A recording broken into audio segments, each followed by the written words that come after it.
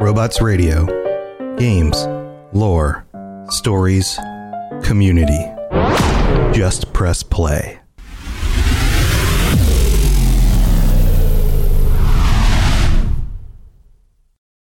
When you need mealtime inspiration, it's worth shopping Kroger, where you'll find over 30,000 mouth-watering choices that excite your inner foodie. And no matter what tasty choice you make, you'll enjoy our everyday low prices, plus extra ways to save, like digital coupons worth over $600 each week. You can also save up to $1 off per gallon at the pump with fuel points. More savings and more inspiring flavors make shopping Kroger worth it every time. Kroger, fresh for everyone. Fuel restrictions apply. Another day is here, and you're ready for it. What to wear? Check. Breakfast, lunch, and dinner? Check. Planning for what's next and how to save for it? That's where Bank of America can help. For your financial to-dos, Bank of America has experts ready to help get you closer to your goals. Get started at one of our local financial centers or 24/7 in our mobile banking app. Find a location near you at bankofamerica.com/talktous. What would you like the power to do?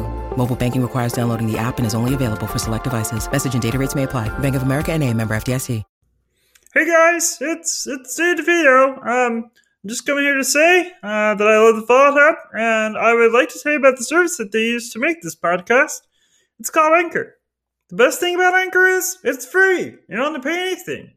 There's creation tools that allow you to record and edit your own podcast right from your phone or computer. Now, you can even add songs from Spotify directly to the episodes. Anchor will distribute your podcast for you, so you can be heard on Spotify, Apple Podcasts, and many more. You can now make money for your podcast with very little listenership. It's everything you need to make a podcast in one place. Download the free Anchor app or go to anchor.fm to get started. Thanks, guys. Your attention, please. Your attention, please. This is your official civil defense broadcaster. One of the greatest threats would be radioactive fallout. Uranium fever. Where fallout is heaviest, it can even kill those who have not taken proper shelter.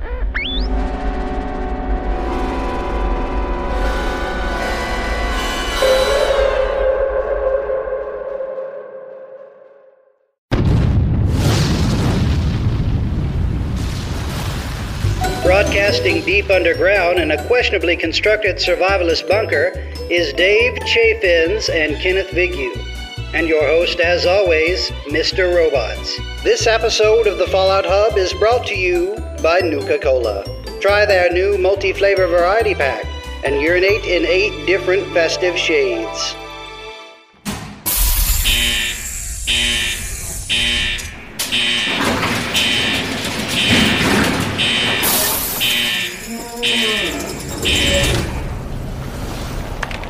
Power of the internet, my friends. Power of the internet. The magic of the internet. The magic of the internet. Internet. Let's not do that again. You can get 3-piece harmony going on right there. 3-piece harmony. We're your new vocal ensemble. The Fallout This Hub is the content trio. that people came for. This is the content that people were waiting for. Everybody. True. You've been waiting for What this. if we were just a barbershop quartet? What if just like I to be? It's like We could it's Fallout. Could attempt that. We should start a I mean, barbershop that could be Fallout in the group. years. She was just a girl in Kentucky. We should probably start the show. I believe so. That's best. All right, hang on, I'm adjusting my camera. Okay, so you guys ready? Ready? Ready as always. All right, here we go. Welcome, Vault Dwellers and Wastelanders. This is the Fallout Hub, the official show of the Fallout TV show, and unofficial show of the Fallout TV show. And I am your host, Tom or Robots. And as always with me, I have my co-host Ken and Dave, who are also co-hosts of the official Fallout TV show podcast, the Fallout Hub. Did I mention that before? Look at Tom planting a flag right in that right away. Yeah, Boom! This is it. Tom's putting the TM on everything. Yeah, this is it. By the way, surprise! This there's is the the Fallout official show. TV show coming out. Ken, how's it going? Welcome back to the show, buddy. It's going well. It's going well. Good. And Dave, how are you? Things are going very well. I brought my little hat. Happy birthday! There it is. There it is. Yeah, yeah, got it. No, we're just very excited. Reclamation Day. Yeah. So, this is a very special live episode that we're doing live on the Chad Fallout 76 podcast Twitch feed, and I'm hosting it on the Robots Radio Twitch feed or Twitter, both. We're putting it. There's links everywhere, but it's on Twitch. A lot of T's. Lots of T's. Here. Too many TWs. Twitch, Twitter, and Twittering. But I'm all excited about the Fallout TV show, and I think that, guys, we need to dump right into that. No more footsie putting around. We're just getting right into it. No more words. Did you just say footsie pudding? What? No more tootsie tapping. We're just gonna get right to the meat of it. We have no time for pudding. We have no time for footsie. Let's get straight to the news. For words that make sense, because I am so excited for the Fallout TV show, which was just announced, 3 hours ago, all over the Twitter sphere, all over the internet. The people who make TV shows like Westworld are doing Fallout. Holy crap, what do you guys think? Telegram, news from Bethesda. So before we get into it, I want to read the official post, so that way we're all, if you don't know, up to date. So this is from their release that they put up on Bethesda. A Fallout original TV series is being produced by Kilter Films, the production company owned and operated by Jonathan Nolan and Lisa Joy, who are the creator of HBO's award-winning Westworld. The series being licensed by Amazon Studios, who made original works for streaming service Amazon. Here's one quote from Jonathan Nolan on Fallout. Fallout is one of the greatest game series of all time. Each chapter of insanely imaginative story has cost us countless hours we could have spent with family and friends. Haha. So we are incredibly excited to partner with Todd Howard and the rest of brilliant lunatics at Bethesda to bring this massive, subversive, darkly funny verse life with Amazon Studios. Hot dog. Yeah, this, wow. Sweet Jesus. It doesn't look like anything to me. That's a Westworld joke. So, have you guys watched Westworld? Do you know what we're getting into here? I've never seen it. It's been on my to-do watch list. I just haven't got a chance to yet. But it looks awesome visually. Dude. Okay. I think I broke Dave. Dude. Sorry. Westworld is freaking great. Season 1 is probably one of the best seasons of shows ever. And I was watching it, and I remember thinking, this is what a video game show should be. Yes. And that was my exact thought at the end of the season. Season 2 continued on with that. Season 3 is pretty much like an evolution Blade Runner. It's fantastic as well. And it kind of... Western Game of Thrones really started to bring in this idea of these TV series and streaming services having big budget products that they're making with full animation, effects, casters, that kind of stuff. It cemented TV as something that's Oscar worthy, even though I don't think Oscars are just movies. Well, yeah, you have kind of a budget where each TV show episode is almost like its own little movie.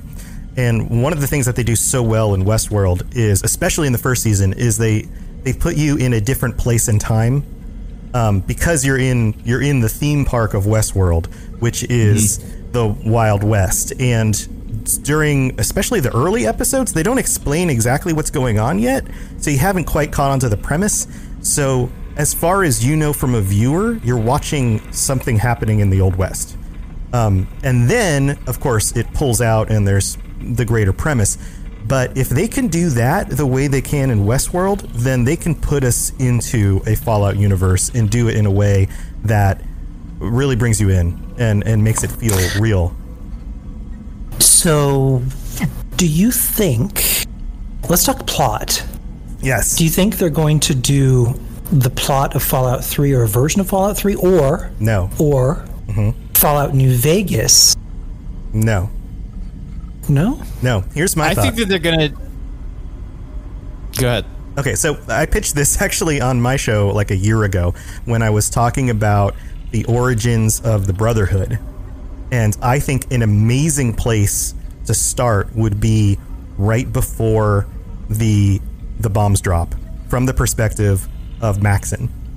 And you're in a regular world situation, and it's a great place to bring the community into the idea, because it's a significant place where the world divides from our own.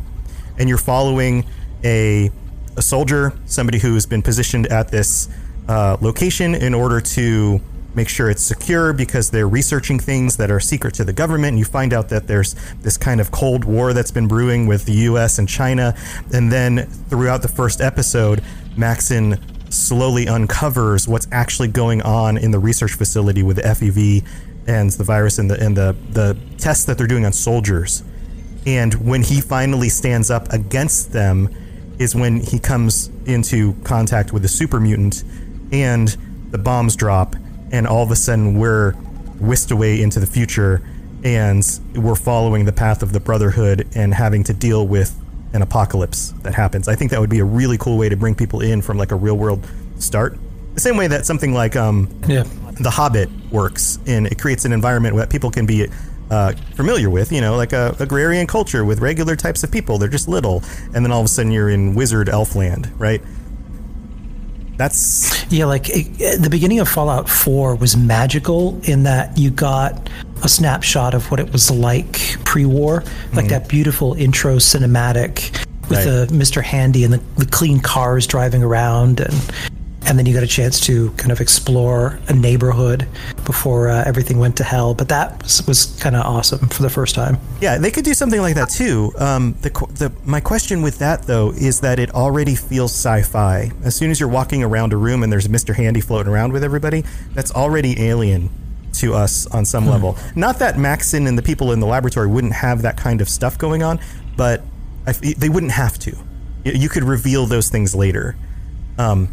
Anyway, that's my perspective on it. I was wondering if you guys had any other thoughts, though, about ways that they could start this and what plot line they would follow.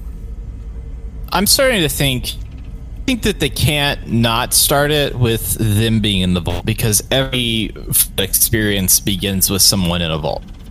So I think that they have to start with that. I think that that's a way easier way to set up your main character. So if you've got 3 characters that you're following, like if you set them up as like a bunker is very easy to understand. There's whole movies that take place in bunkers, and have it be in that environment.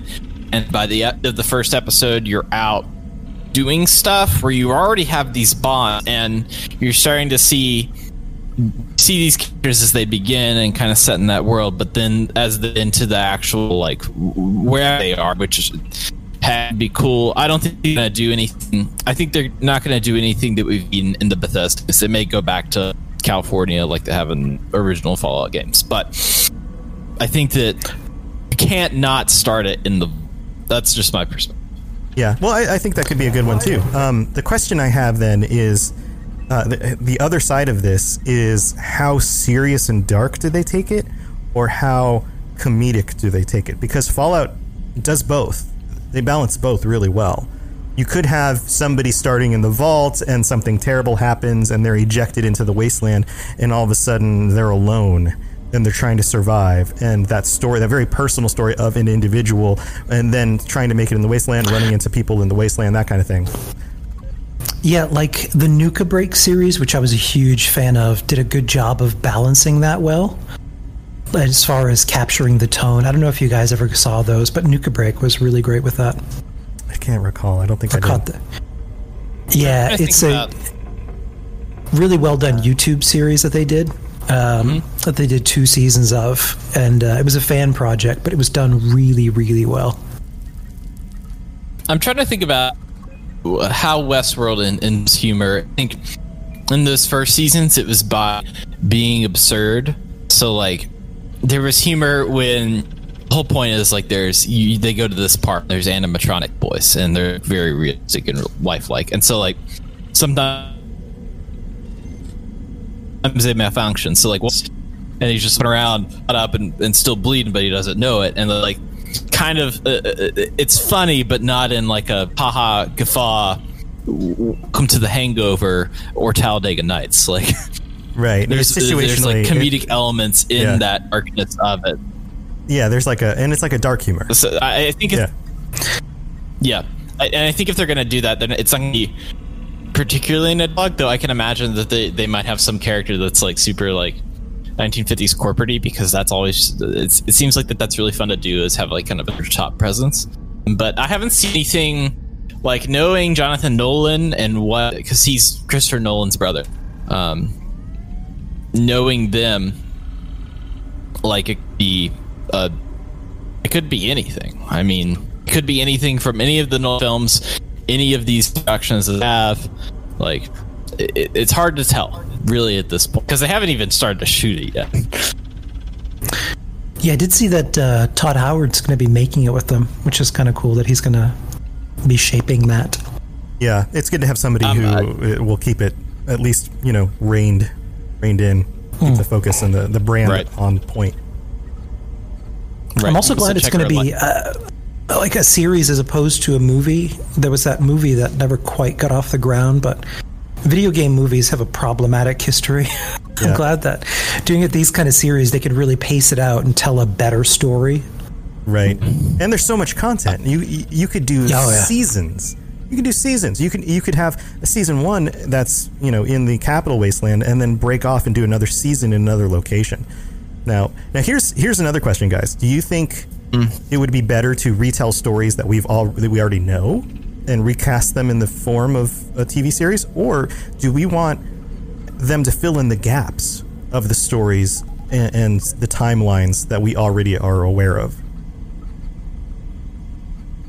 I don't know, because there's so much that we kind of happen in like the eastern metropolitan area. We kind of happen in the western metropolitan area. Like, I think it would be interesting, like if they tie in some of the Easter eggs for fans. So if some of the events that took place in the game happen to be incidentally happening throughout the course of the series, right? And we're seeing it through a completely different character, but like the lone wanderer is still out there kind of doing his thing. Yeah. Meanwhile, all of this other stuff is going on. So we're seeing the same place and time, just from someone else's different perspective. Could be really interesting. Right. I posted this on my Facebook page. Sorry to jump in. Just real quick on that same kind of concept. I posted this on my Facebook page, and one of my friends said that he would have a hard time jumping into it because Fallout for him has always been so personal. It's been his own story. So if that's the case, then it would be good to tell somebody else's story that's tangentially related to the things you're familiar with, but not take that from you, not, turn your story into somebody else's story. And I think they want to have, like, they want to play. Like, these creators want to play, and they want to, like, the writers want to make their own action. I think you're going to have, like, as I say, with any Fallout property, you can't not have Brotherhood of Steel. The Brotherhood of Steel is guaranteed to show up sometime in this show. Yeah. Like, and can you imagine the special effects? You can't not have for the suits. Holy crap! Yeah, that's going to look awesome. Yeah, I think that's really gonna is like seeing a lot of these mechanics work in a realistic way. I think is gonna change the videos in some aspects, like seeing ways that like laser weapon work, because like you have some, there's like this fight element to it that you gotta have, and like how these robots like walk around and what exactly is going on in a Protectron's head, that kind of. We have a specific episode that's just from the perspective of a Protectron. That's like narrated. Like any ghoul or anything like that. Yeah. You're thinking about like how mechanically do these creatures and things work? Super mutants. Right. Like, and the graphics and the design around it. Like, are you going to have a main ghoul character who shows up regularly and looks like somebody whose flesh is coming off? Because you could totally do that. They have the technology to make it look like half their face is missing, Is it going to be as grotesque as that, or is it going to be a little more cleaned up and look like they just have really grimy, dirty skin? You know, like, what direction are they going? Johnny Depp as Hancock. Right. The other thing I was thinking is it's not uncommon to have companions that are non-human. So especially something like a robot, they could take a page out of Star Wars. Oh my God, everyone's going to kill me because I made that. I said the wrong one. Star Wars, and have the robot friend, the Mr. Handy or whoever, be the charming robot sidekick who everybody loves and thinks is awesome because they're kind of the comedic relief. That could work too. Well, you mentioned Star Wars, and I was thinking about this today, and I'm thinking like Fallout as a property, and what they're doing and what their vision is for that. Like, it seems like that they really just like testing the grid of like, okay, how do we take this video game IP and make it into a media icon? Like, it seems like even Todd Howard's role at Bethesda shifting from more of this like George Lucas like auteur situation where he's like got his finger in all of these situations. So you have your mainline Fallout games, you have Fallout 76, which is a multiplayer like live server game. You have Nuke Winter, which is Battle Royale. You have Fallout Shelter. You have I have predictions of what exactly this means for the continuation of the games. But his role, it seems like, is he is trying to. He's in the game development stuff. He's like one of those revered game directs that we have coming out of the millennium. Now, how does he evolve? I think that's through other projects like mobile games, now TV shows. It's like what kind of branding is going to be there? How's it going to be more accessible for the people? Like, what kind of property is this going to become as it approaches the mainstream? Like, it's wild to think about. And if, from my understanding, like, you can only get that way with how agile, in a lot of ways, Bethesda be, with how they do projects and how they take risks. And I think that this is a really big risk for them because historically, video game adaptations in TV and film have not done well. No. I think your rare good ones are probably, and I say this as like good as impossible, are probably the Tomb Raider films with I forgot the actress. She's very famous. Or now starting to get even like the Castlevania Netflix adaptation, which is an animated, it's like kind of an anime show. But that's been well received. Like you rarely get that kind of stuff.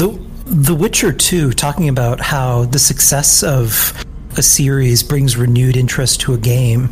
That brought a lot of renewed interest to the Witcher game. So it's going to be interesting to see how the success of this series either reawakens interest for people who remember playing Fallout 3 in New Vegas and maybe never played 476, or people who are new to the games completely see the series and want to like play in that world. It's going to really change, I think, the fandom quite a bit and bring in a lot of new people.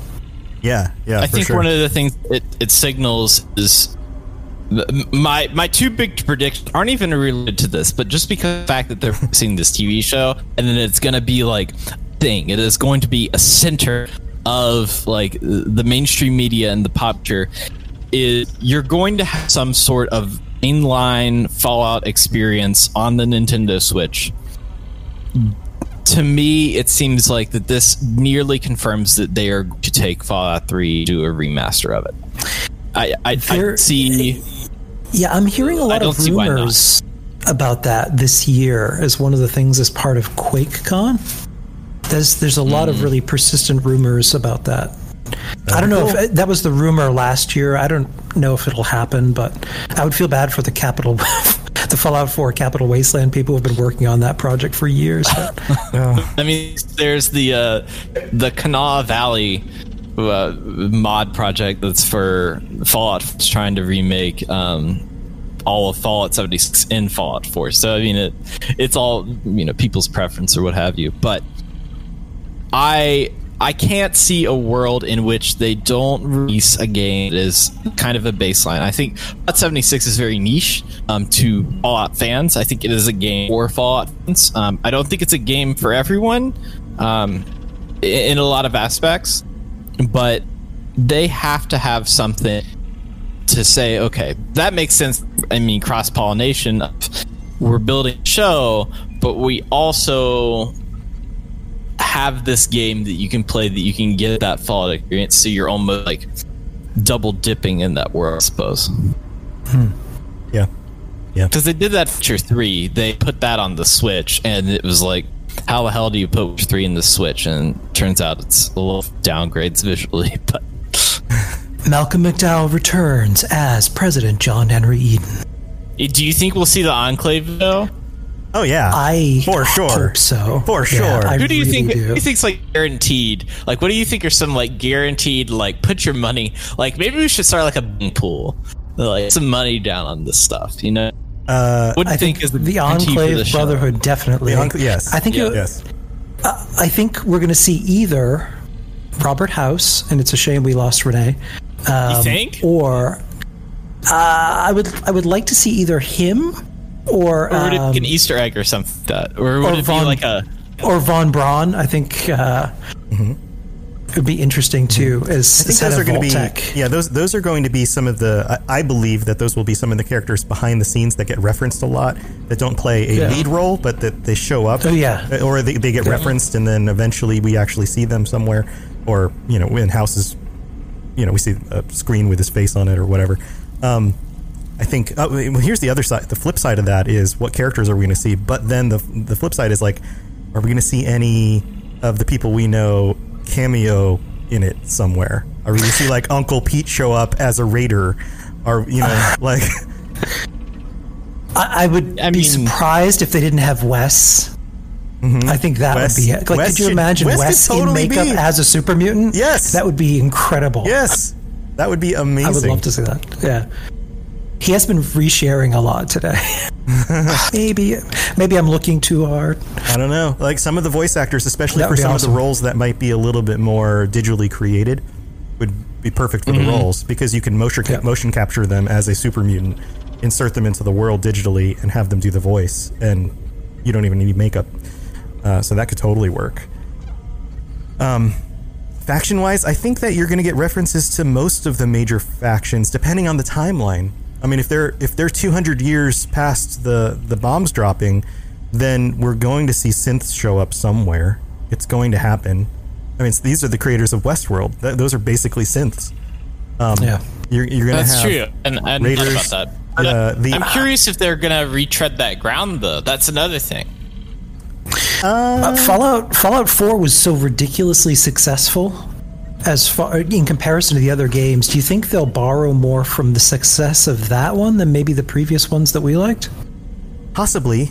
I think it makes I know sense. I know that Nathan Nolan has actually played some of the games. I know that he's played 3. He has mentioned in interviews that he bought a Fallout 3.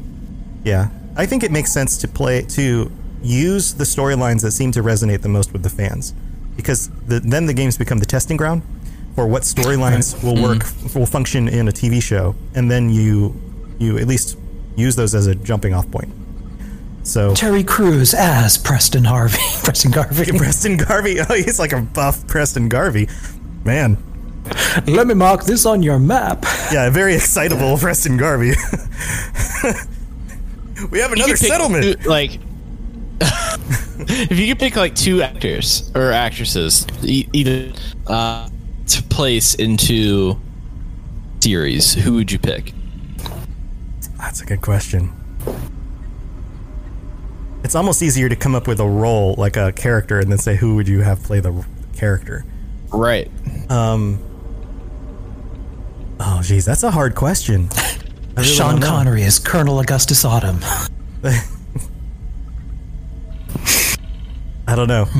I think we should, what we should do is we should ask the listeners and have them write in who they would have and what role they would play. And we can go over that in the future. Chat, what do you guys think? Yeah, what does chat think? I'm starting to think maybe Ted Danson would be good, because he has that serious stuff, but also has that goofy side that kind of goes with. He seems like he could be an overseer, is what I'm saying. He kind of has that weird mystique. He could be sort of like a strange overseer or something like that. Okay. All right. Well, let's give Chad a little while. Maybe we'll loop back around and see if we get any ideas from them. We'll maybe loop back around to that. Yeah. Does anybody have any more thoughts on the show itself? What about location? Where do you think they will set it? Do you think it'll be Capital Wasteland or Boston or somewhere else completely different? Well, from what we know about Fallout games, it's either going to be West Coast, deserty focused, maybe earlier in the timeline, or it's going to be later in the timeline, East Coast, New England, somewhere up, maybe even New York. New York might be a destination to do that is important nationally, because it's like our largest city, and it's very definitively American, and it's in between the two other locations that we have had in games on the East Coast. So you could have influences and characters from either of those things showing up in a New York location, or at least references to things that happened in those places, because people might know about what's going on north or south of them. Those are my thoughts. I don't know. What do you guys think? Yeah, I think the same. Yeah, I think that it's really about what city do they want to film in, because they're going to be they're not just going to shoot this all CG, or whatever. They might. So CG is so large. Well, here's an idea. Have you seen the stuff about the Mandalorian and how the Mandalorian used LED screens? Did you see this? Yeah. It is amazing. Yeah. It's not just it's crazy green screen technology. They had an entire room, and this is probably the way they're going to go with a lot of these kinds of films that are set in locations that are hard to film in actual locations. You could have a destroyed New York and put most of the scenes in, and look this up if you guys haven't seen it. Look up the way The Mandalorian was filmed. You can see it all over YouTube. But it's think of it like a large room that they would normally use as a set on a TV show or something. And the back half of the room is all like a U-shaped LED screen that continues all the way around the set. And then above them is also LEDs. So they're actually using technology from the Unreal Engine to put the people who are in the middle of the room filming the scene in a three-dimensional space that changes as the camera pans around the scene. It's phenomenal. It's amazing. And because it's all actual light and LEDs and not green screen, it casts actual light on the characters in front of it. So reflections look real. You don't have any of that green screen bleed around the edges of things that make things look a little bit fake. It's amazing. They could use that. If they were to use that kind of technology, they could put it wherever they want. It really wouldn't have to shoot on location. That was interesting. Ever. That was interesting because all of the graphics and stuff were all done through a game engine rather than your run-of-the-mill film stuff. And so you could see them Jon Favreau would put on a VR headset and just be like, I want the camera to be here at this level, and move it to where he wanted to. And because it was an engine, the room would shift with them, because that's where that's where he had it. That's where, quote, the scene is their character, which is kind of wild. It's wild how this stuff, it's wild how games and films and TV are kind of merging right now, really coming to this this head of what is mainstream media. Head of lettuce, yes. Mm-hmm. What I'm excited about is if this is successful as The Witcher has been, and this continues as a trend, it would be great to see some other amazing franchises as far as games go become Elder Scrolls. A series like this. Elder Scrolls, yeah, absolutely. Holy God, they need to just, they can just make get the team that does the cutscenes, the trailers, and just make a show based off of that stuff. Holy God. Holy Jesus. Lord in heaven. I think that this is a test for them. Sweet baby Jesus. It's okay, how to go through this process of making this show. And I think once it's live and goes and looking at the reception, then I think they start looking at, because Elder Scrolls is their bread and butter. That was the center point for Bethesda when it started, and I think from there that's where they look at it and say, okay, maybe we can go this direction and have this different stuff, and make into kind of this next Game of Thrones experience, whether it's a movie, show, what have you. I'm Todd Howard. These are the voyages of Starfield. He's the captain. It's just wild to me that Todd Howard's like the this dude is gonna buy. Yeah. He's gonna buy a ranch in Maryland. He's gonna buy a ranch in Maryland, and he's just gonna move everyone there. And he's gonna be like, he's gonna become George Lucas. Like at this point, like the way he is managing his men, he is going to become probably the first video game developer to reach like this auteur level. That's at least what I think. Maybe. I hope so. I hope everything's good enough. I mean, Todd, do a good job. We believe in you. Yeah, I mean, this show is like the second coming of Jesus Christ, but you heard it here first, folks. Todd is Jesus. Right. Jesus, Todd. Right. All right. Well, If you play the Fallout 3 soundtrack backwards, it said, Howard is God. Just like that. It sounded like a really bad... Yeah. I'm not going to say which accent that sounded like. Anyway. Peaks season 4 right here, ladies and gentlemen. So, hey, why don't we move on to the rest of the news? Because we got a lot of other stuff to cover. Yes, and we do. I'm sure we're going to be talking more about this TV stuff as we continue to get more information about it. So, Dave is the man on the street. Dave, what else do we have to talk about? I am a man on the street. You are the streetwalker. Really, you are the... I'm a man. The streetwalker. The street... It's funny how that changes when you move the words around. Go on. The other piece of news that I have, and really centering on the fact and what this podcast is the hub of Fallout news and interest and fandom and community within the world. I am happy to report that in the game Super Smash Bros. Ultimate, which is a fighting game for the Nintendo Switch, you probably know it. You have probably nobody's ever heard of this played game. it. Yeah, this is a tiny little game. It's not very popular. They have added a new skin to the game that is a Vault Boy skin for the Mii Gunfighter. Heck yeah! It's one of the best looking skins in this game, I will add. Heck yeah! Is that live now? It should be, yeah. It'd be live now because their update just went out. They came along with a new fighter. I think it's Min Min. She's from a game called Arms. But they have a few other outfits, but that was kind of the main. They have like a guy, Heihachi from Tekken. I know there's another one from there. But Vault Boy and is to me the main attraction, and actually looks pretty good. So I'm excited. I have not delved into purchasing that costume, but that's probably something we have on the horizon. My son loves playing as the Mii fighters also, so I'm gonna have to make him I'm gonna be like, put the skin on, put the Vault Boy skin on, use that one. And then he'll be like, I'm a do or die Captain Falcon kind of dude.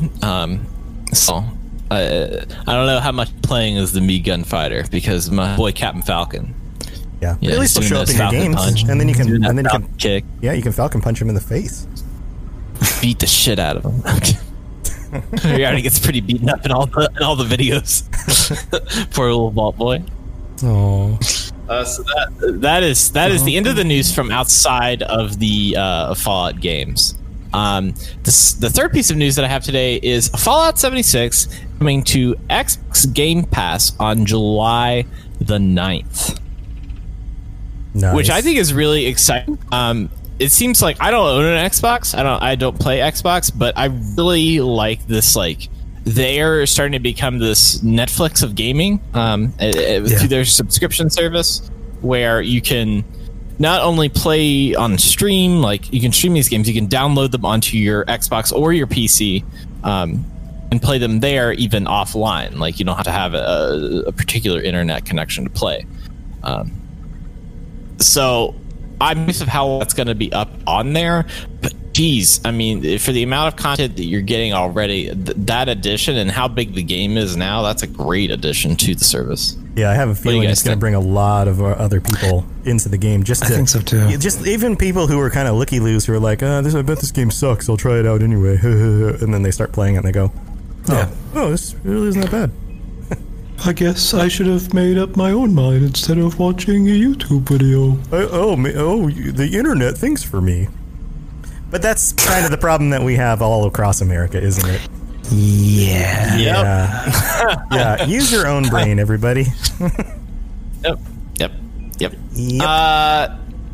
The next piece of news that I have is a new trailer for Fallout 76, including a lot of their summer updates, is live and gives us some interesting things that we haven't known or seen before within 76, including stuff at the Atlas Observatory as well as stuff with the Brotherhood of Steel. So I'm curious what you all thought of that trailer.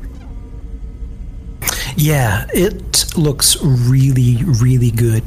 The Wendigo event from PTS I never got a chance to do, but it looked super fun. So I'm looking forward to getting a chance to play that. But yeah, you can't get into Atlas now. It's under construction.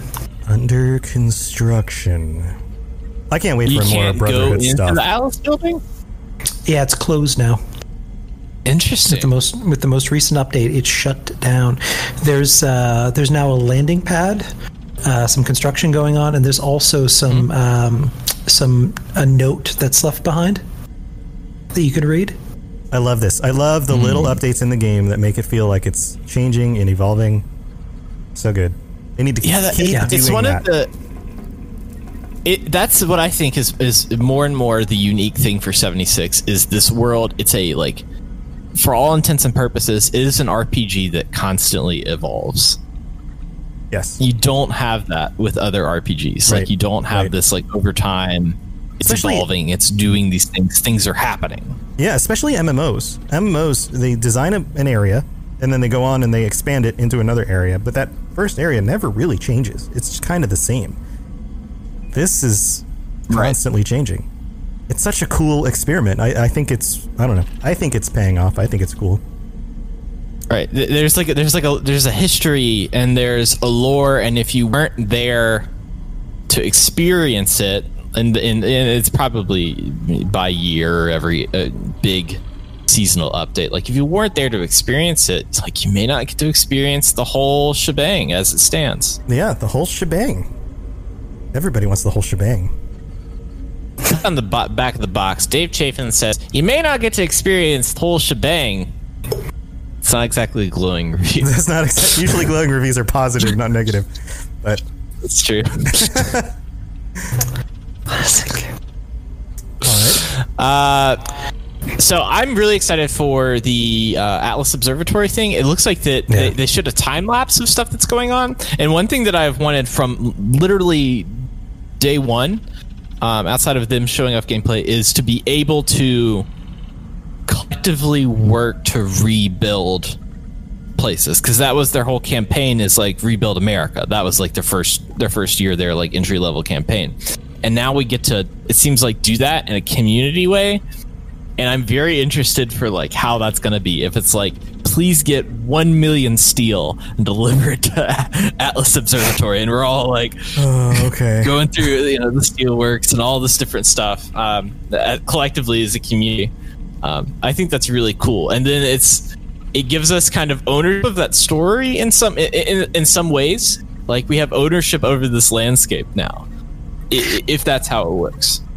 Yeah, it would be kind of, in a way, it would have been amazing if we would have had the opportunity to build our own settlement if we wanted to together. But something that's been upvoted significantly on Reddit this week is, if you remember back when we were talking about how great it would be to have factions and consequences. So if you choose the Raiders, you have these benefits or consequences. If you happen to run into the Settlers, well, this person designed this almost Bethesda-looking beautiful map of regions and explained how if you aligned with certain factions, what the pros and cons from a perk standpoint would be. And it turns it into they were pitching it to Bethesda as an idea to make proper use of factions. Yeah, I read that. I think that's really interesting. My biggest concern is like thinking about, okay, when you start actually branching a narrative like that, then you have to continue on with that. Like as a writer, you have to continue on with that branch. So I'm curious if like there's like a middle ground, but that idea and some other things like adding in more stuff, like more, like, because you can just go to the settlers camp and help them, and really being mean to a faction in 76 as it stands, like you won't receive anything. You don't get any benefit from being mean to settlers or being mean to raiders.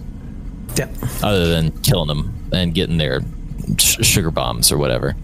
Like it's the leprechaun and he stole his Lucky Charms. I am the leprechaun. So your voices are on points. They're so good today. It's almost like you do this like weird like audio drama or something on the side. It's strange. I'm the leprechaun. This is my Irish accent. Oh man, where were we? It seemed like also in that trailer there was some Brotherhood of Steel situations. You saw the logo on the back of some robots, and you saw some people roll up to the Atlas Observatory in some pretty Brotherhood of Steel looking power armor. So would you say that they looked boss? BOS. Boss. I'm done. You can just I fire myself. You just get up and take your headphones off and just walk out the door. I'm firing myself. I'm putting in a 2 weeks notice on myself. Sorry about that, everybody. Yeah, I want more Brotherhood stuff. I'm looking forward to that. I'm very excited. How they're gonna evolve. Fred in chat says sad Victorian. That's good. Oh, that's so good. Classic. Sad Victorian. Sad Victorian, my friends. So that was the trailer. Let's move on to even more news. It's like it's this magical day where news is just like falling out of the air. There is so much news. There's so much wonderful news. It's a news smorgasbord. It's a charcuterie board of news. Here is your cranberry Weifenstein cheese, and don't look up what Weifenstein is because I totally made that up. We're just inventing lots of words today. That's how this show is right now. Sorry, go on. It's a creative podcast. We're content creators, fellas. That's right. We're content creators, including the very words. You are seeing cheese being made right now. This is the process for making cheese. First, you have to name it something that's never existed before. Right. Anyways, down at the patch money here. First thing, some minor things, and then we'll kind of get into the bigger things. Quest giving NPCs have become stationary in this patch, which I think is great. So that way we won't see the ward hit his head on a bunk bed anymore. And I imagine that dude's head is pretty much like catatonic. Like I'm surprised he can even move his mouth, let alone walk. I mean, the first time you bump your head, it's pretty sore, right? The first time you bump it, you're like, ow. And then the second time, you've already got the kind of like mound built in there, and then you hit it again, and it hurts twice as much because it's like, that was already in pain. Can't imagine like the 10,000th time. That's kind of like when you bite your mouth, and then so you bite your mouth like while you're eating something. You're like, "Ow!" Like I bit my lip, and then you do it again, and then you're mad at yourself for doing it. Right, and then it's just but like it's for him, swollen. it's just a continual cycle. Yeah, it's swollen, so it's more in the way, and then you just keep. Yeah, that's the worst. Who designed us? Bethesda. Team PvP has been updated so that the whole team will not participate in one team member's PvP. I would like to officially declare that the war on Bethesda has been lost, my friends. It has been lost. Well, a few things. Punji boards Two things related to PvP and or griefing. So the team-based PvP thing is over, so there's no more of that. That does work. Punji boards and in a trap camp, one method to stack them no longer works. Another method still does. So be mindful of that. Anybody who had trap camps before, they're legacy, so they still have trap camps. So just be safe out there. Be smart. Check your junk. Don't walk into a strange building. You gotta check your junk. Check your junk. Check your junk. Pat yourself down. Make sure the junk is junk not in place. Is in the trunk before you go into a house. Put your junk in the trunk. If you're not packing, before you go shopping. Yes. I got nothing. Here's a joke. Okay, so what do you do when you go to a party at a trap camp? You play trap music. It's for my hip hop heads out there. The multitude of fans. Yeah, you better not trip hop when you walk in through that door. God damn it. We've been demonetized for just bad content. Oh, just no. Bad. Yeah. I don't know. If you fall for a trap camp, then you're definitely going to get the blues.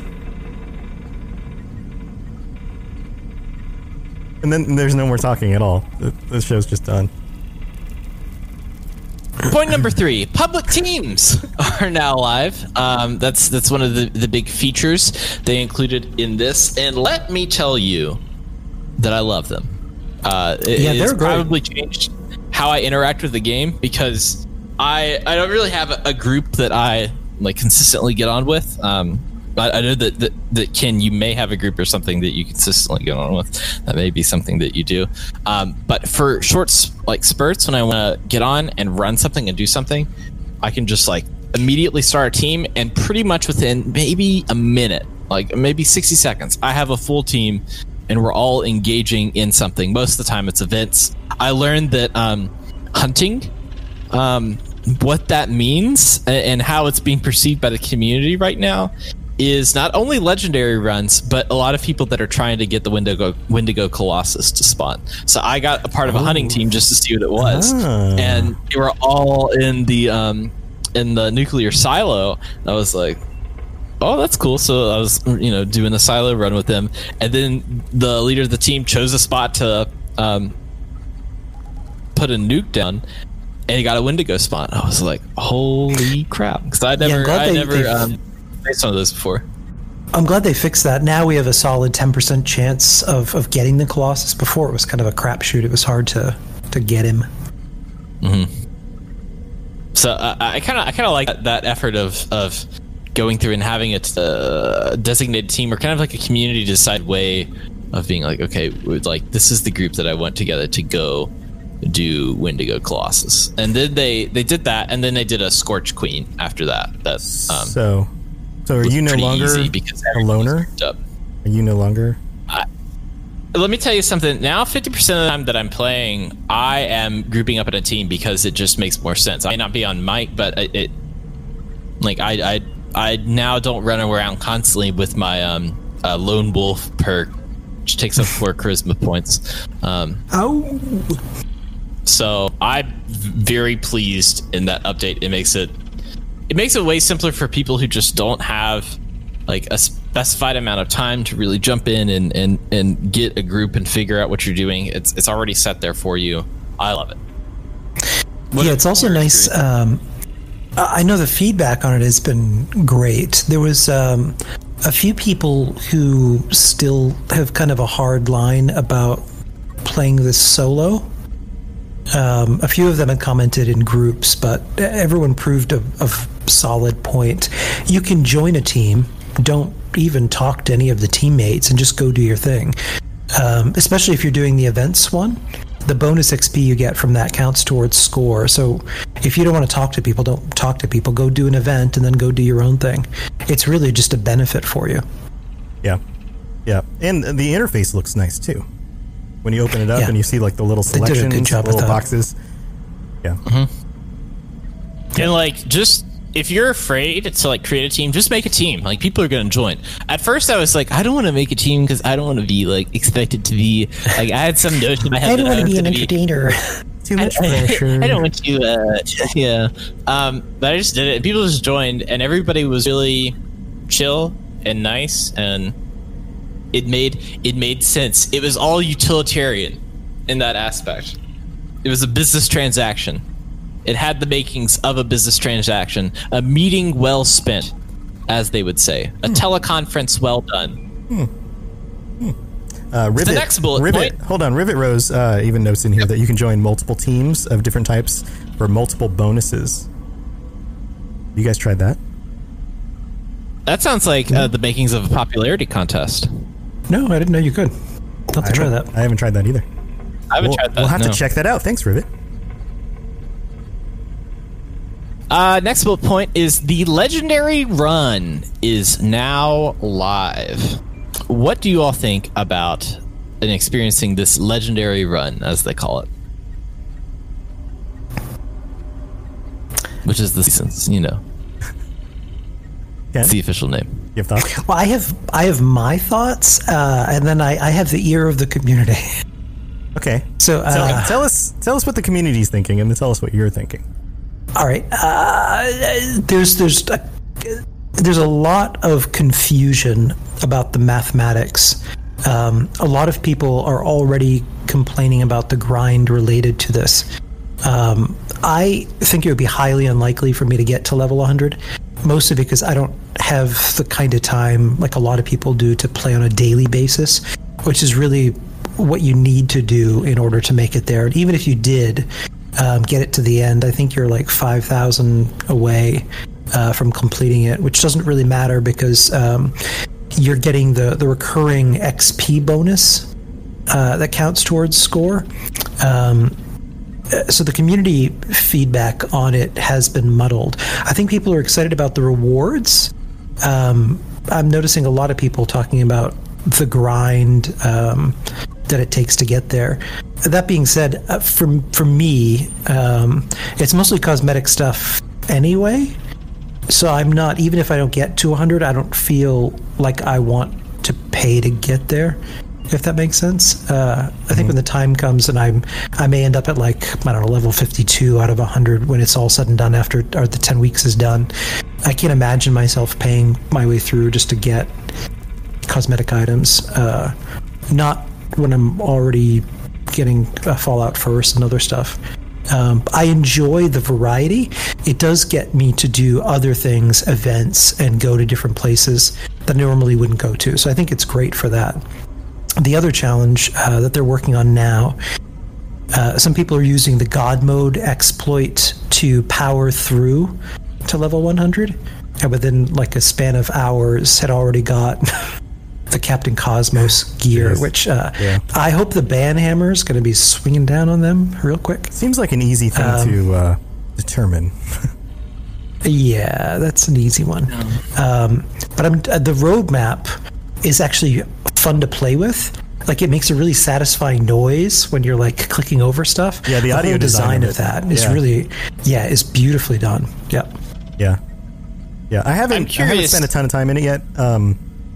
I like Ken, I don't think I'm going to get too far into the progression, but I don't know. The want to spend in order to get the stuff that you didn't get all just depends on what stuff I haven't gotten yet and how much I want it. I think that's what it really comes down to. I think that this could also, this season really, outside of the ammo converting machine, I haven't, if you're a nuclear winter player, which I have gotten back into just because that's been a part of the daily challenges, and have found that I still really like nuclear winter, and it's probably my favorite of the battle royale genre. Like, and I'm not trying to be hyperbolic. Like, I legitimately really like that, and it's very, from the gameplay standard, for me at least, it's very simple to understand, and kind of the simplicity of it makes it more accessible, for my opinion. Anyways, the on the rankings, I think I'm like maybe rank 6 or 7, which isn't that far. But it seems like the daily rewards and the weekly rewards. Like, there needs to be some sort of way to kind of buff those weekly rewards. And in general, for your gold doubloons or whatever they're called, bars, doubloons are what pirates use. Yes. So with those are daily, and I think that maybe this game should take a more of a tweak for having something weekly, and having that like total number per day be a weekly number. And then you're going to have people that are able to, because not everybody's going to have time in their evenings in a work day, but maybe in the like Saturday morning, like while everybody, like you may be somebody that wakes up at 7 a.m. on Saturday for no reason, like I am. And you have like 3 or 4 hours to just like play a game uninterrupted. Then you feel like you're doing more within that time as opposed to just like an hour here on this day, an hour here on this day. I think that maybe that's something to change. I'm glad that the rewards, though, are not 100% enticing in some ways, because I think they're really trying to test out and see what works, what doesn't work about the season system. I mean, one of the things that made it hard for the implementation of this is because it's tied to the Atomic Shop. There was no ability to test it in the PTS beforehand, which is why when the ammo converter came out, it universally has been perceived poorly. The UI design for that is really clunky.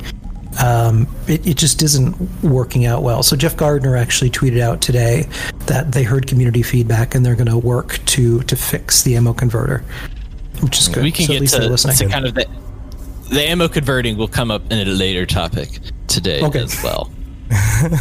So much to talk about. So much to talk about. Let's get as far as news. One piece I forgot is that there's a new Brotherhood radio signal, and Bethesda has said that they can maybe hear something on there, so that may be. It seems like that there's a little baby makings of an ARG kind of going on right now, where people are trying to figure out it's not necessarily related to the Guidestones, but more as to like what's going on with the Brotherhood. Like I think they saw that people were interested in this like overarching like weird little mystery, and I think that they added in that Brotherhood thing to kind of give it a little bit of stuff. I don't want to go too in depth on that, and just like with when we started doing stuff with the Grafton Pawn Shop, like I don't want to go too in depth on that either, because that is some of the more rewarding experiences in the game where you're starting to think outside of the box, and you could probably have it done for you or just read about it, but it's also fun to just go in and do it yourself a little bit. Yeah, go do it. That's it for the news. First off, let me say, what a news day. I would rank this probably number one as far as the amount of news in comparison to the amount of expected news. Because originally we were just talking patch 20, but all this stuff just like happened today. Yeah, TV show. Yeah, they're trending on Twitter. They were really within 20 minutes, which I thought was kind of crazy. Well, have they listened to the Fallout TV series podcast? Because they should listen to the official, Fallout series, the official, unofficial Fallout TV show podcast. That's us. It's a thing. It's a thing. We're right here. We're here. We're happening. All right. All Fallout, all the time. Well, speaking. We've got more Fallout stuff to cover with Fallout 101. Excuse me, masters, but the day grows short and your listeners could use a little Fallout 101.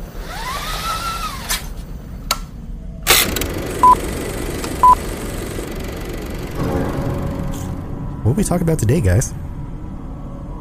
Today I just put together a little tiny segment. It's not going to be as big as the news, because there's nothing that's going to be as big as the news. About navigating the daily and weekly challenges. So I've done the past 3 days of the dailies. I've done my weekly challenges, and I just have some general tips. I wonder if you guys had some general tips of how to best spend your time if you're trying to get that stuff done, and maybe do other stuff as well. So I have a few things here. First off is the scrapping armor and clothing. Sometimes that's been a thing about scrapped a certain amount of things or a certain amount of hats or a certain amount of boots or a certain amount of fanny packs, pocket pencils, right? Whatever you need. One thing, if you have the plan for those things already, you can just make those things and then scrap them. So the other day it was like make 25 pieces of clothing, and I was like, okay, I made 25 hats. Scrapped 25 pieces of clothing, and I made 25 hats, and then I scrapped 25 hats. Right. And I mean, that's kind of... It's a very easy way to not be like, oh, I gotta make sure I pick up clothing while I'm out. Because oftentimes, one of the things about playing this game is it's like you're constantly like in a grocery store mindset, where you're like, okay, I need to remember that I need this aluminum, but I also need copper. I kind of need more screws. So I need to make sure, and I'm gonna mark this thing. But sometimes I might like randomly run out of plastic, and I'm like, okay, I gotta remember that it's like while I'm out. And so it's like you're trying to balance. Like you always have a grocery store list in mind. Yes, the whole world is very consumer friendly in that aspect. Yeah. But all of Appalachia is basically a gigantic grocery store. Yeah, I mean, there's probably a think piece out there somewhere on that. One of the things, if they're looking for weapons, which could be the thing in the future, a good area to get a lot of weapons if you don't want to make them, because that can get kind of harden your wood and steel resources, is Harper's Ferry. For the most part, you're going to find mobs of enemies that spawn with weapons. It's not going to be robots or ghouls all the time like a lot of high-level areas can be. You're most likely going to get scorched or super mutants within the area. You'll get some ghouls here and there, but most of the time it's going to be scorched and super mutants within those areas. Events, a good tip for that I've come up with for events is use your public team tool anytime you want to do an event. If you're in an event, like if you see an event and want to do it, just be like, okay, I'm going to get in a public event team. Just do it. Don't think about it. Just go do it. Just do it. Just do it. One thing that people need to do is make sure to share their perk cards. We often forget. Ladies and gentlemen, we often forget on the importance of sharing and caring. Today I want to talk to you about sharing your perk cards. You may not think that maybe people want a 5% increase in their rifle damage, or you may think that people want to do a little bit more damage for about 5 seconds after you attack the thing. You may not think that people want to be a little more satisfied from the food they eat, but it turns out that they do. And that's why it's very important to look at your charisma stat and learn if you can share a perk card, because sharing, my friends, is caring, and you should do that at all times. Lowered expectations. Also, wear your freaking masks and wash your hands. God damn it. Yep. Also, a good perk to look at. If you've normally been playing Lone Wonder like me, now my level ups that I've been doing, I've been getting the perks for Inspirational, which adds a bonus XP if you're in a team. That overall will help your XP generation, so you can get that your level up, which is most likely, and you're pretty much going to have a level up in your daily challenges. But as well, you can do the repeatable weekly experience challenge and get that XP that way. Do you all have any more tips for our listeners when it comes to navigating these daily challenges or events, or does anyone in the chat have any tips for us? When in doubt, ask a friend. Yeah, having friends, I'm sure, is helpful. That's true. Bearsuckle Brian says that's why I share cannibalism.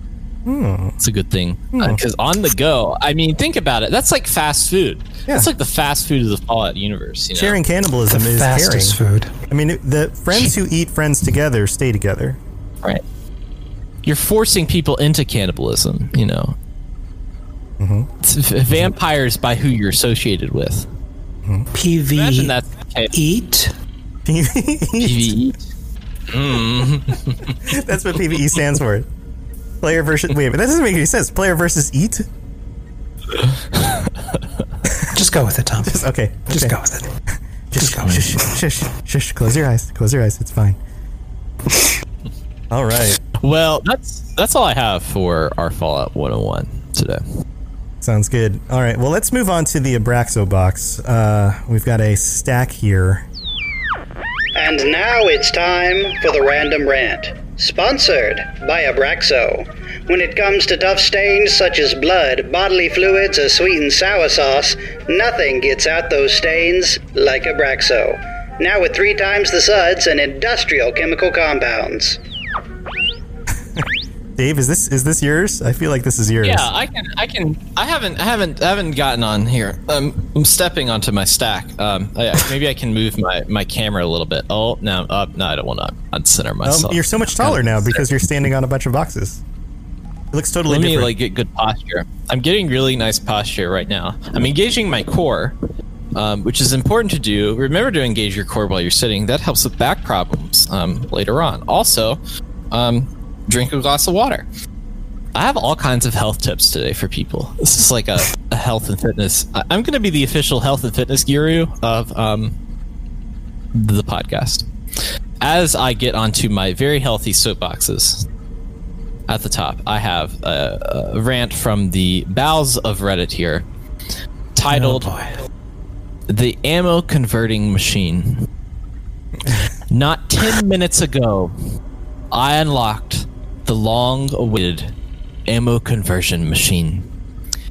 The UI for it is absolute dog shit. I mean, come on. I can only convert 18 out of 5,000 at a time? Man, that's utter bollocks. I have a feeling this man is from the United Kingdom. I have a feeling this man is pretending he's from the United Kingdom. Are you sure that he might be from Poughkeepsie? Poughkeepsie. A lot of salty people in Poughkeepsie. They all say bollocks up there. There is a cap on how many tokens you can carry, and it's not even slightly goddamned reasonable one. 2,000? What drugs were they taking when they make them think that it's okay if it'll buy you 205.56 or 300.45? Or even worse, 240 fusion cells? Then there's the fact that you have to do 18, then press 4 separate commands in the terminal to do it again until you hit 2,000. Then you have to buy the ammo you actually use, not applicable to the ultrasight ammo users, for an extortionate amount of tokens. But enough said about the ammo machine. In rant. So many feelings. So much emotion. All right, I feel this man. Let's break this down. Yeah, let's break this down. I mean, it was not received well by the community, so they heard that and they're making changes. But here's another thought. It's free. Right. It's something you didn't have before. You didn't pay for it. You didn't pay for it. It's not banging your girlfriend. It didn't take the keys to your car. Yeah. It's a very complex computer, I'll have you know, so you don't know what it could be capable of. Right. This is something that I find, I don't know, it probably resonates with us as podcasters because so much of our content we put out there for free. And then you get like the random like grumpy person who's mad at you for changing something on the show or for putting out an episode about something they disagree with. And it's like, this is free, buddy. You didn't pay for it. If you don't want to listen, don't listen. It's entitlement in fandom. Yeah, it's amazing. I'm entitled to this. And I think that like all of this is the UI for it is absolute dog shit. I am the first. I stand that the UI for this is absolute dog shit. But frankly, Jeff Gardner, who's the project lead for Fallout 76, went on to tweet and saying essentially that they're going to make changes to it. They heard us. They heard the wails from deep in the bowels of people going, "This damn computer." It's you know, it's like my mother when she called me and said, "I don't know how to uninstall Facebook." Bearcycle Brian said the ammo converter banged his girlfriend. Oh no! Oh well. Oh, Brian. Shot through the heart, and you're to blame. Ammo converter's got a bad name. Oh God. Wow. Oh man. That's great. Nothing. So remember, nothing. It's free. All of this content is free. You're not paying for it. You're doing your regular thing. The other thing this is free. The other thing that really gets me is that people act as if this is like hard-coded into the game. It will never change, and it's like this now, and so therefore it's always going to be like this. And the extremeness of that reaction is like, no, there's so many. You could just write them and say, hey guys, don't know if you noticed, but UI could be improved. Here's what I would do. Positive feedback, and they get enough of that, and eventually they change it. You don't have to. It doesn't like you don't have to act like they banged your girlfriend. But it's trendier to send rage tweets at Bethesda employees or moderators who have no say. Tell them you're going to kill their families and hunt them down. Right. People go way overboard with some of that stuff. It's crazy. It's so extreme. Treat people like human beings. Yeah. Just because somebody's on the internet doesn't mean they don't have feelings. Right. It's amazing.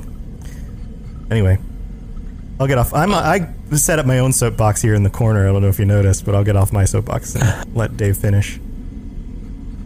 Well, I feel this fellow, and I will say that it is bollocks, but I'm not hunting for the firstborn child of Bethesda developers in order to change this situation. Right, it's not what I signed up for. That is for Queen Mab from the seminal film Merlin that doesn't star Kevin Costner, but the other guy from Jurassic Park. So I will now get down. Man, the references on the show today have been so good, and they're only appropriate for a show. 90s Merlin. Yes, which is appropriate for a show of the quality of ours, which is the official Fallout TV show podcast, the Fallout Hub. Yes. Lest we forget. Only the best content for the unofficial Fallout TV show podcast, the Fallout Hub. So I think that kind of wraps it up, guys. I think that's pretty much. I mean, it was a lot of stuff. We got a lot of stuff. We'll be coming back with some more interviews on a future episode. But let's go ahead and wrap this up. How can the people out there in our Fallout TV show podcast community get a hold of you, Dave? You can get a hold of me by directly contacting Jonathan Nolan and telling him to get a hold of us, because we would love to have him on the show and learn all of his dirty little secrets he's been making with Todd Howard. Outside of that, you can also follow me. You can also follow me on Twitter at Dave Chaffins. That's DAVECHAFINZ. You can also find me on Instagram at CHAFINZ. And I do some other podcasts and have a pretty big project that's in the works that I will be letting you all in on soon. Awesome. And if you would like to officially get a hold of Ken for the official Fallout TV show podcast, the Fallout Hub, how would you do that, Ken? Well, you can follow us right here. You can also find me at Chad Fallout 76 Podcast on all major platforms. Very cool. And if you officially want to get a hold of me, Tom, aka Robots, I am available all over the internet. And if you want to go check out the Robots Radio Network stuff, that this is a podcast officially of, but not unofficially of, then go to robotsradio.net and you can check out my stuff all over the place. Just look for at Robots Radio on Twitter, and I do the Fallout Lorecast. You can search that as well. It's a podcast, and there's YouTube videos. There's all sorts of things. Just go look, type Robots Radio. I had a thought. Stuff. If we're going to be official, can we just call it a casual situation? Oh, that's a callback. That's a good one. That's a callback. That's a good callback. The unofficial, casual situation. Fallout TV show. I mean, I could redo the vault with some velvet curtains, a disco ball, some maybe we should just change the name of the show to a casual situation. The unofficial TV show. British soap opera. Wait, we have like it needs to be like a really long title, like the unofficial Fallout TV show podcast, the casual situation. Fallout Hub, featuring, and then all of our names, and that's the like big long title. Sounds good to me. It's all like a Woody Allen film. I love it. Mm-hmm. All All right, Wastelanders, Vault Dwellers, thanks for joining us again on the Fallout Hub. I'm not going to say the big long title again. And we look forward to hanging out with you guys next time. I hope you guys enjoyed the Twitch stream. And if you aren't already following Chad Fallout 76 podcast on Twitch, then you might want to do that and turn on notifications so that you can see when we go live again. Yes. Yes. And make sure to go to your public broadcasting network because we're live broadcasting on whatever PBS station you're on as well. Just kidding. That is not maybe true. One day. That is also not true. And until next time, we'll keep telling those bad jokes, and we'll see you later. Bye, everybody. Goodbye, everybody.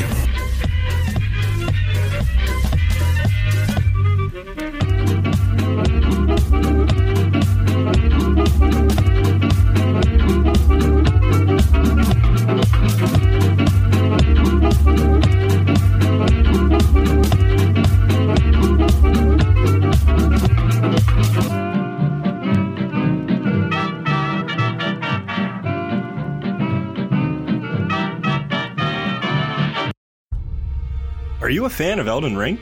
Are you confused about the lore as pretty much everyone else? We've got you covered. Check out the Elden Archives, a lore podcast that helps to explain every little confusing detail about the lands between.